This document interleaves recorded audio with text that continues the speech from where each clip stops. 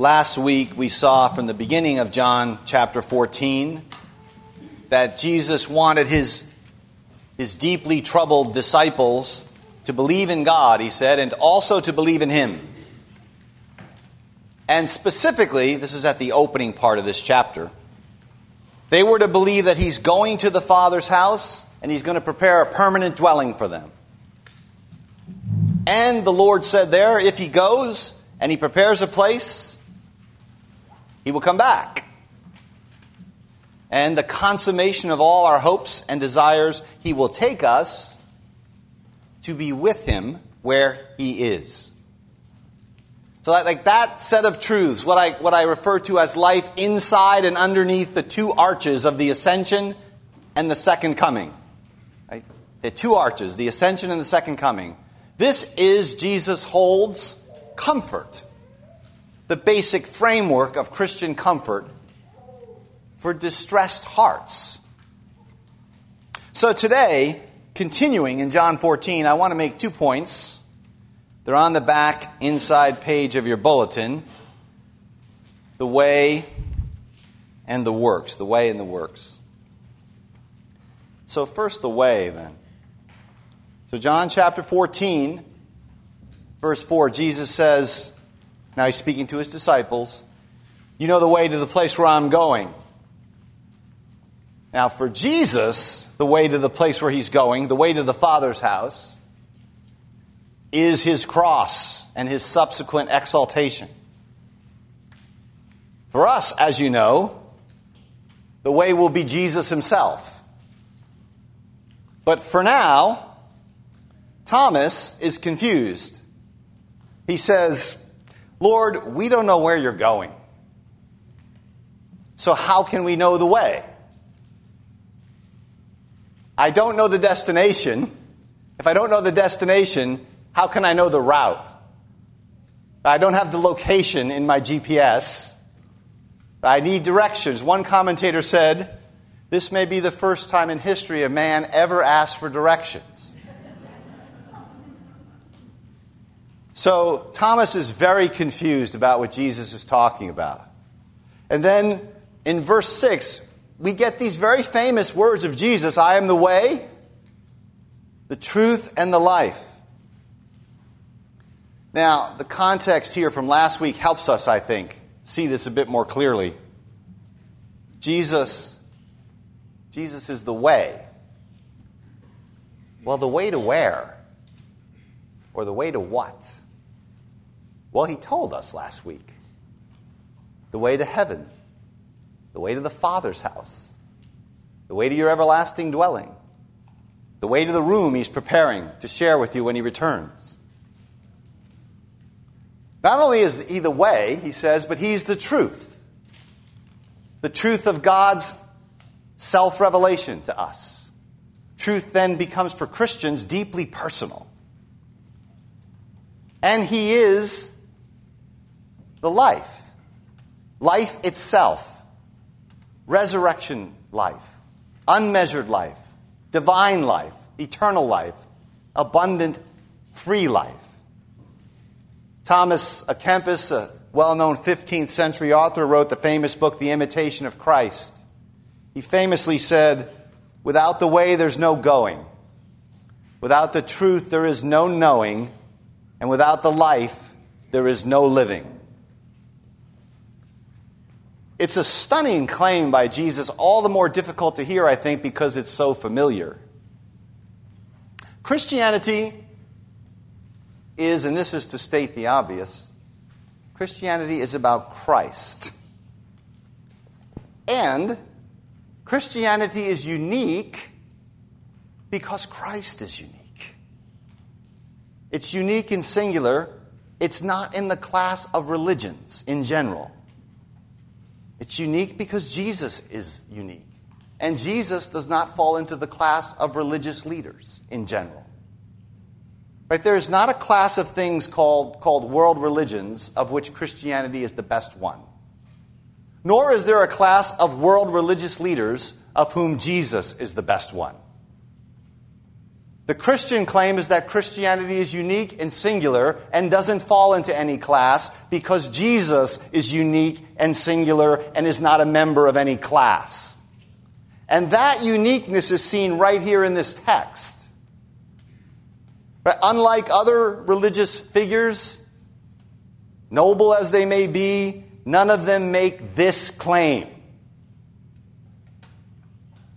Right? Jesus does not know of a way to God. He is the way. And that's the uniqueness. He doesn't know the truth or simply point to the truth, but he is in his own person the truth. He doesn't teach or simply give pointers to life-giving, spiritually enhancing reality. He is life-giving reality. I mean, it's a shockingly broad claim, right? Because the way means a path and a destination. Right? And the truth means having real knowledge about reality that's reliable. And to be the life means we're somehow escaping from this being enmeshed in the web of death. What is it to be human except to live and to know and to ascribe some kind of meaning to the narrative of our lives? We naturally aspire for this sort of order and meaning. And Jesus is claiming to root it in his own person. So that the Christian faith finally is not about some system or some path to enlightenment or even a set of freestanding spiritual techniques. It is about this person. This person who never becomes for us, Jesus does, never becomes for us an accessory. So, what is Jesus doing? He is saying that I alone am the ground of the mystery of human existence, right? Of your origin and of your destiny. I am the door. I am one with the Father. I have life in myself. I raise the dead. I judge the world. I am the resurrection. Before Abraham was, I am. I am the way, the truth, and the life. And we see this repeatedly through John's Gospel. To be confronted with Jesus is to be confronted with these utterly singular, unique, unprecedented claims, totalizing claims. No one, he says, no one comes to the Father except through me. Notice this. It's not only a unique claim, a singular claim, a claim unique to Jesus. It's exclusive. No one comes to God except through me. Now, here's a good bumper sticker for your car. Jesus does not believe there are many paths to God. Right? Jesus does not believe there are many paths to God. Now, you shouldn't have to say that in a Christian assembly, but you do. Now, Jesus does not believe that there are many paths to God, but it's not because he's provincial, meaning it's not because he's narrow-minded or intolerant. This is important to get, I think. It's because he is the fullness of deity in bodily form. He is undiminished God, right? We saw in the very prologue of this gospel that he's the flawless and full Word which is God, the living interpretation of the Father, who fully discloses the Father. Right? That's why his next words here are, if you really know me, you will know my Father as well. So think of it like this. This is a simple and I hope helpful way of putting it. If you want to give an answer to a question, let's say the question is, what is 2 plus 2? The answer to that question is 4. You would not be rational to be open to other answers, to think there are many paths which are equally fine as answers. Right? In the Gospel of John in particular, we see this. The answer to the question, who is God? What is he like? How can I know him? Is Jesus Christ. So he's this complete and final and full and decisive, and thus he is the only answer to the who and the what and the how questions about God. Now, if Jesus is not God, sure, there could be many paths to God. If he is God, the fullness of God undiminished, there can't be. In the nature of the case, he alone is the way. And this has nothing to do, nothing at all, to do with being intolerant. Right? It has everything to do for us with simply trusting Jesus' own words. Right? The Christian church does not decide what it's going to believe. It listens to what it's told in Scripture and believes that. And we have the words of Jesus over and over declaring there's no gap between him and the Father. That he's the Father's Word and the Father's Son and the Father's image. That he's the Father's face, turned to the world fully in love. And so here he says, no one comes to the Father except through him. So yes, it's exclusive. After all, this is the narrow way. Right? Jesus says there's a narrow way that leads to life. There's a broad way that leads to destruction. But listen to this. The narrow way is not the narrow-minded way. Right? The narrow way is not the narrow-minded way. In verse 8, Philip's had a little trouble in this gospel. He's not yet up to speed. He says, Lord, show us the Father, and that will be enough for us. I mean, that's a natural human question. Human beings ask it. They want to see God. People ask it today. You know, if God would just do this, if he would just show himself in this way. We have a sort of appetite, I think, for the vision of God. And Jesus replies here with a rebuke of sorts that shows some exasperation. Maybe even a little sadness. He says, don't you know me, Philip? Even after I've been among you such a long time? Like, Jesus has had 3 years with these guys. He's got like an hour and a half left. And there's some massive cluelessness that's still out there. But Jesus is very tender. You know, he does say, how can you say? How can you say, show me the Father? Like, I've been doing this for 3 years, Philip. Anyone who has seen me has seen the Father.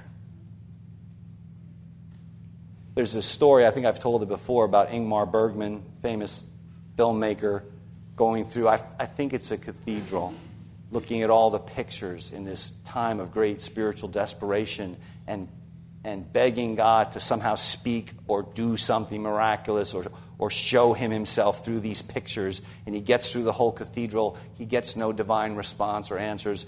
He walks out, back into the unbelief and atheism of the world. The tragedy of that is a failure to see and hear God where he has said he's to be seen and heard. Right? So there's all this desire to see God do this or do that or show himself this way. And you have Jesus saying to us, just like he said to the disciples after 3 years, if you've seen me, you've seen the Father. The human soul has a craving for almost anything but this. It's that simple, Philip. I'm the full reflection of the Father. And not only that, he goes on to say to Philip, the Father and I inhabit one another. We indwell one another. I am in the Father, and the Father is in me. I am interior to the Father, and the Father is interior to me. The closest, most intimate kind of oneness, the deep unity of two divine persons. And this oneness is why Jesus cannot be away. When we talk about the exclusivity of the Christian faith, its uniqueness, it's a statement about Jesus being the fullness, we heard this from Hebrews 1 today, the complete, exact imprint, the full radiance of the Father's glory. So from the point of view of the Christian faith, there cannot be in the nature of the case another way to God. There can't be another way which doesn't make this Jesus into a liar and a fraud. If you want two ways to God, you're going to have to get rid of this Christ.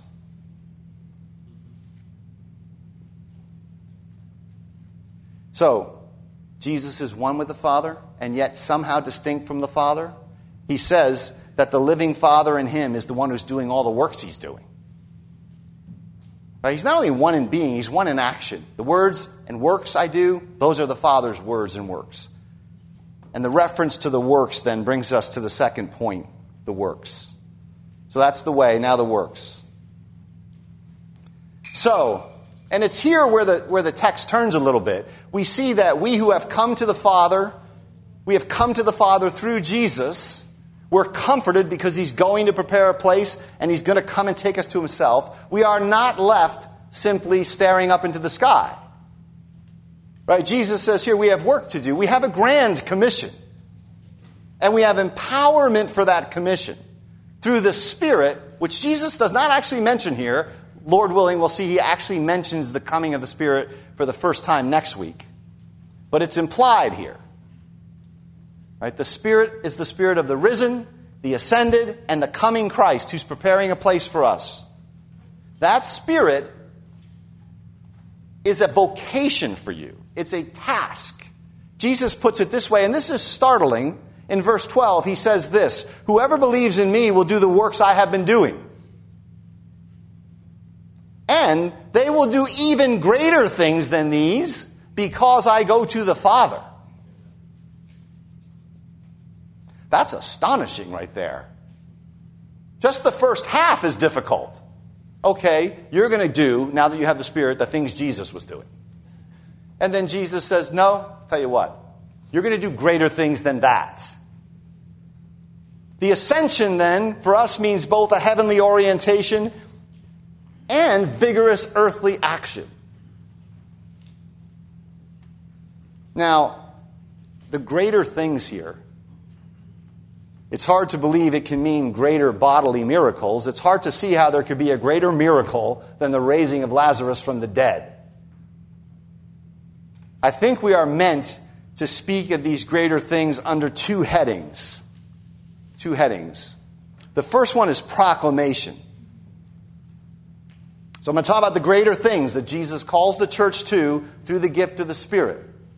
Now that we know who Jesus is, he's the way and the truth and the life, what does the church do filled with the Spirit? Well, the first thing she does, right, is she proclaims the gospel. Primarily, the greater things almost surely means that the church can now proclaim the gospel of this exalted Christ over all things.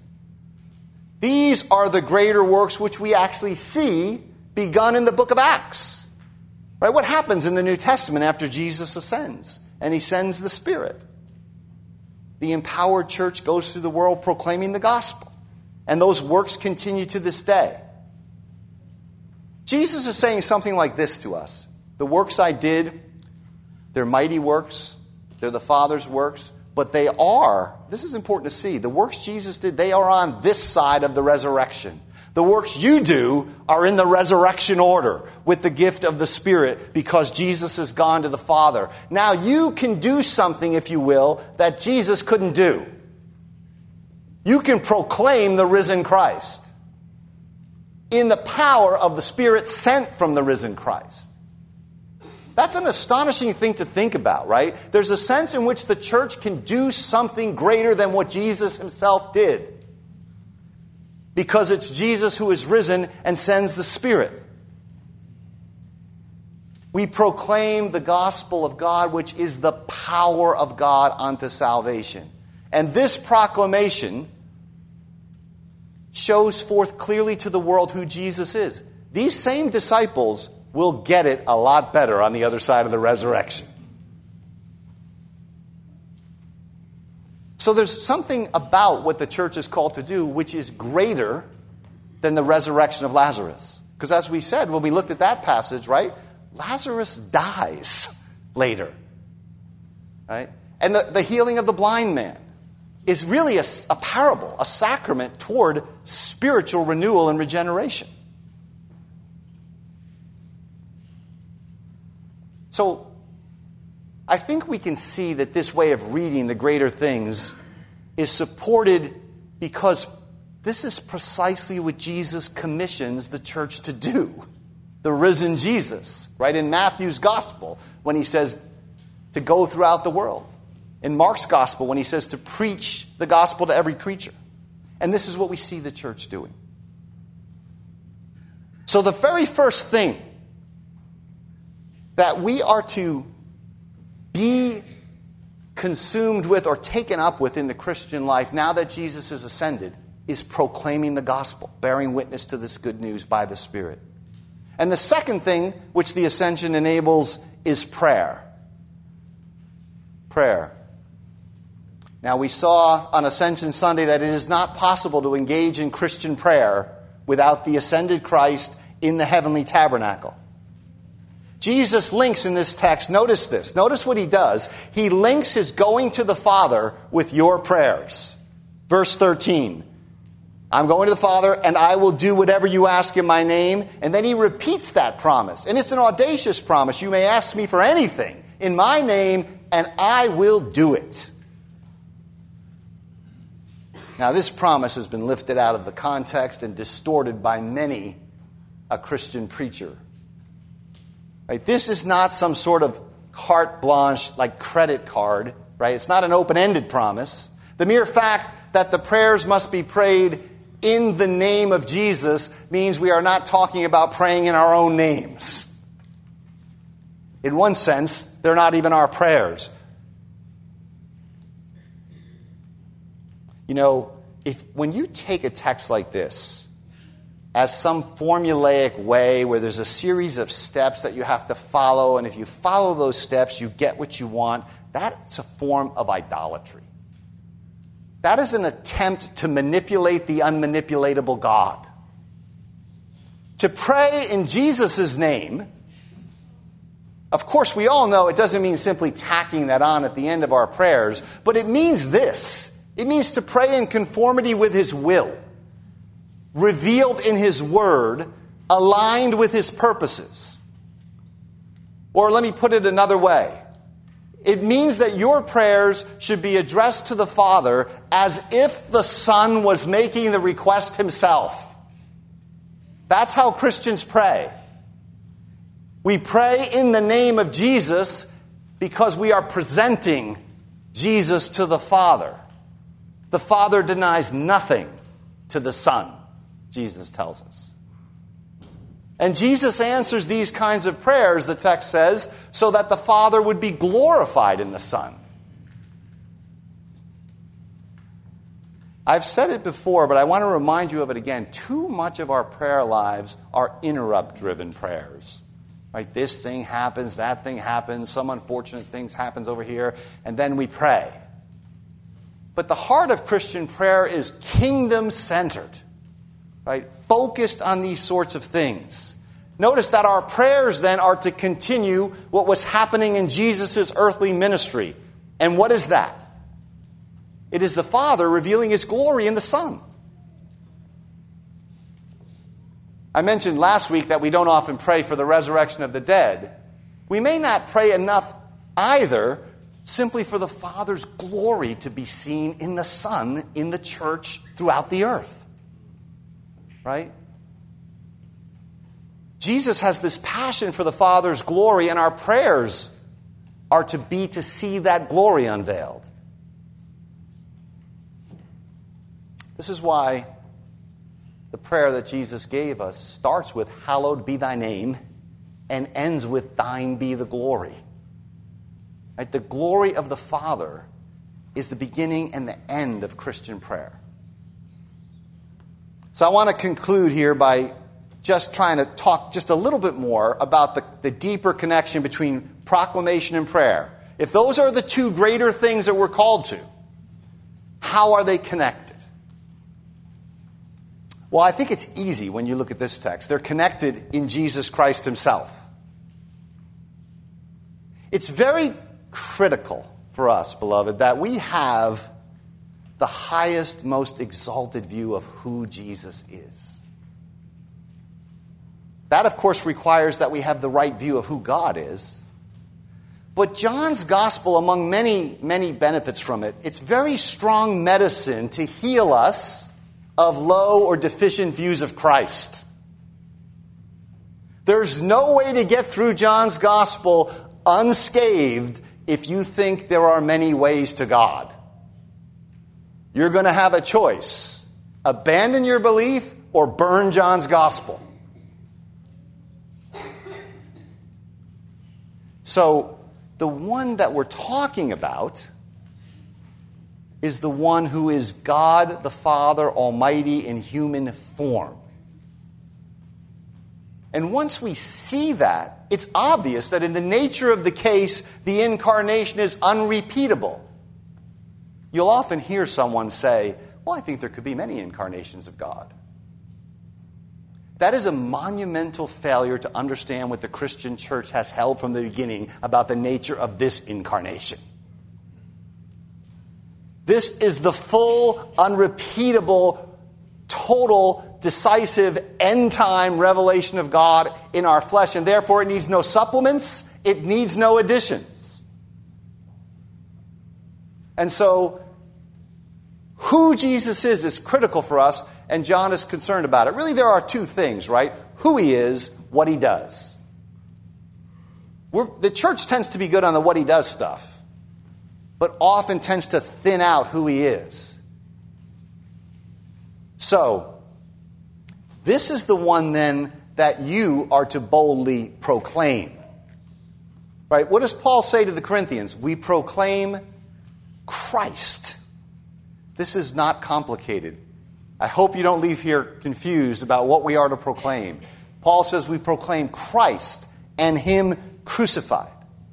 He tells the Corinthians. He tells the Colossians, him we proclaim, admonishing every person, teaching every person, that we might present every single person, every last saint, perfect or mature in Christ. In 2 Corinthians, he says, we proclaim Jesus Christ as Lord. That is, as Yahweh. And ourselves as your servants for his sake. And the same one that we proclaim is the one to whom we pray. That's the connection. The same one we proclaim is the one to whom we pray. And this means that our prayers have to be oriented toward, I said earlier, our prayers should be oriented toward the kingdom, toward the Great Commission. That's just another way of saying our prayers should be oriented toward the church's proclamation. Right? We should be praying. Paul shows you this in Ephesians 6, in that great passage on spiritual warfare toward the end. He says that you should pray for the proclamation of the mystery of the gospel. That it may go forth boldly. Right? Both here and throughout the world. And to that end, I want to remind you, we have a new evangelism committee.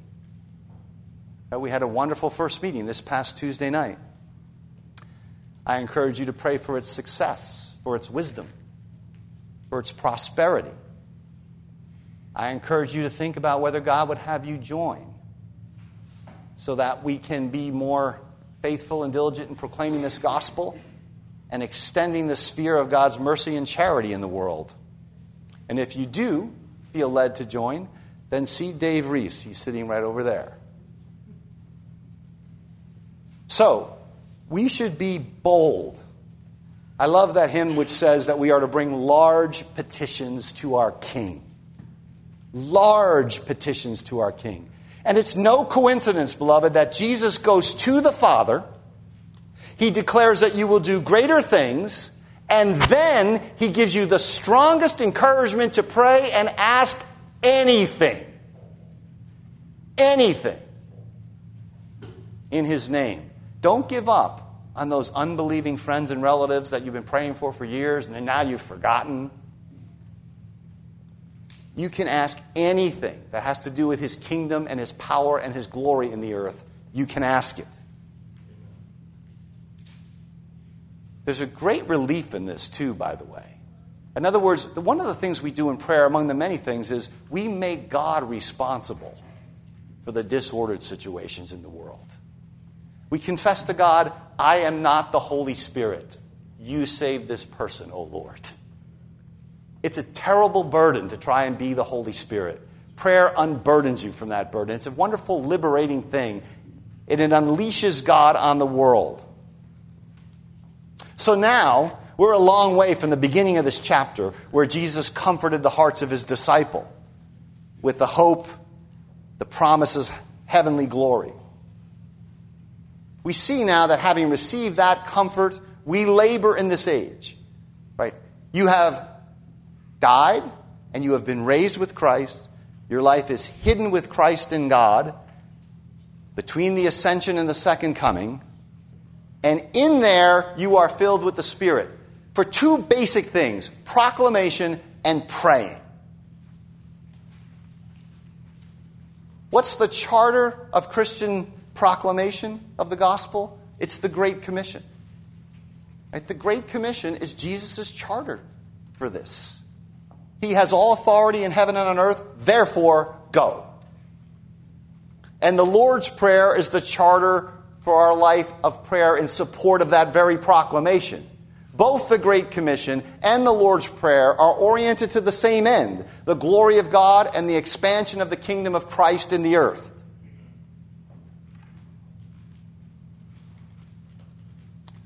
So, proclaim this.